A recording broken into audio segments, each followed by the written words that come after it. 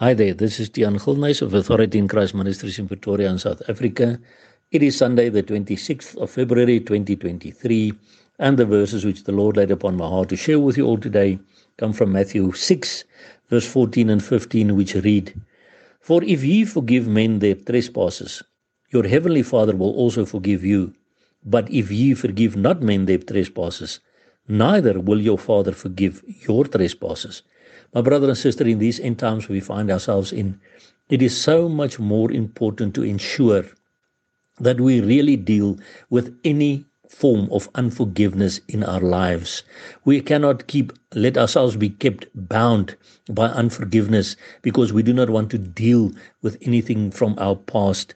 There's a promise in this verse, for if ye forgive men their trespasses, your heavenly Father will also forgive you. But you see, there's a condition.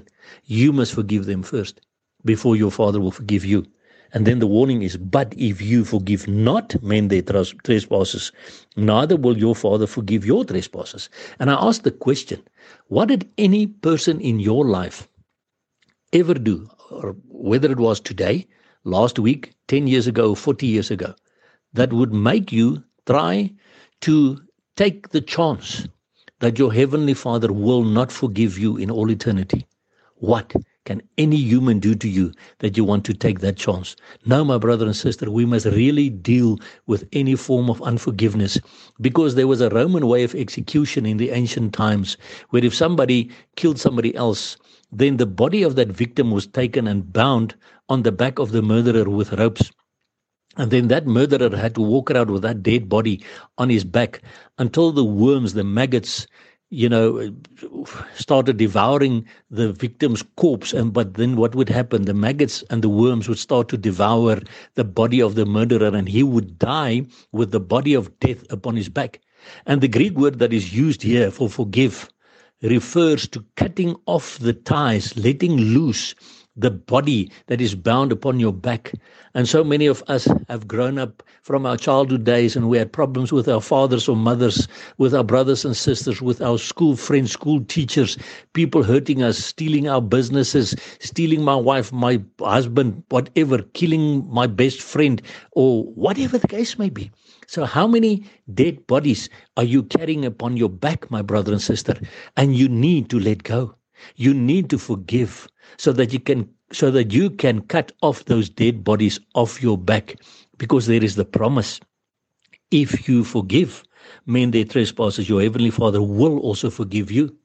And remember, there's also the warning in the Our Father prayer that said, and forgive us our debts as we forgive our debtors. So if I say, Lord, he has hurt me and I've only forgiven him 5% today, then I ask you to only forgive me 5% as well. Or no, Lord, he has hurt me or she has hurt me and I've forgiven him or I've forgiven her 100%. So I ask you to forgive me 100% as well. There's always the condition of something that we must do first. God is very clear about this, my brother and sister. So don't take the chance. The coming of our Lord Jesus Christ is very close at hand. And we really need to deal with these things so that we can stand before him pure and holy. Because, someone explained it to me once that unforgiveness is like, if you have unforgiveness in your heart, it's like standing with a glass of poison in your hand and drinking that poison yourself and hoping the person that has hurt you will die. No, that person will not die. You are the one that's going to die because you are drinking the poison. No, get rid of it. Forgive.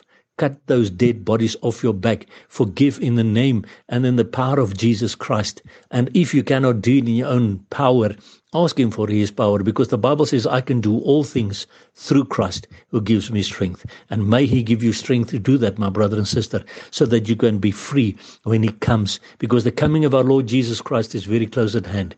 And that is why we will keep on crying out, Maranatha, come, Lord Jesus. And remember, Jesus Christ loves you immensely. Blessings to you.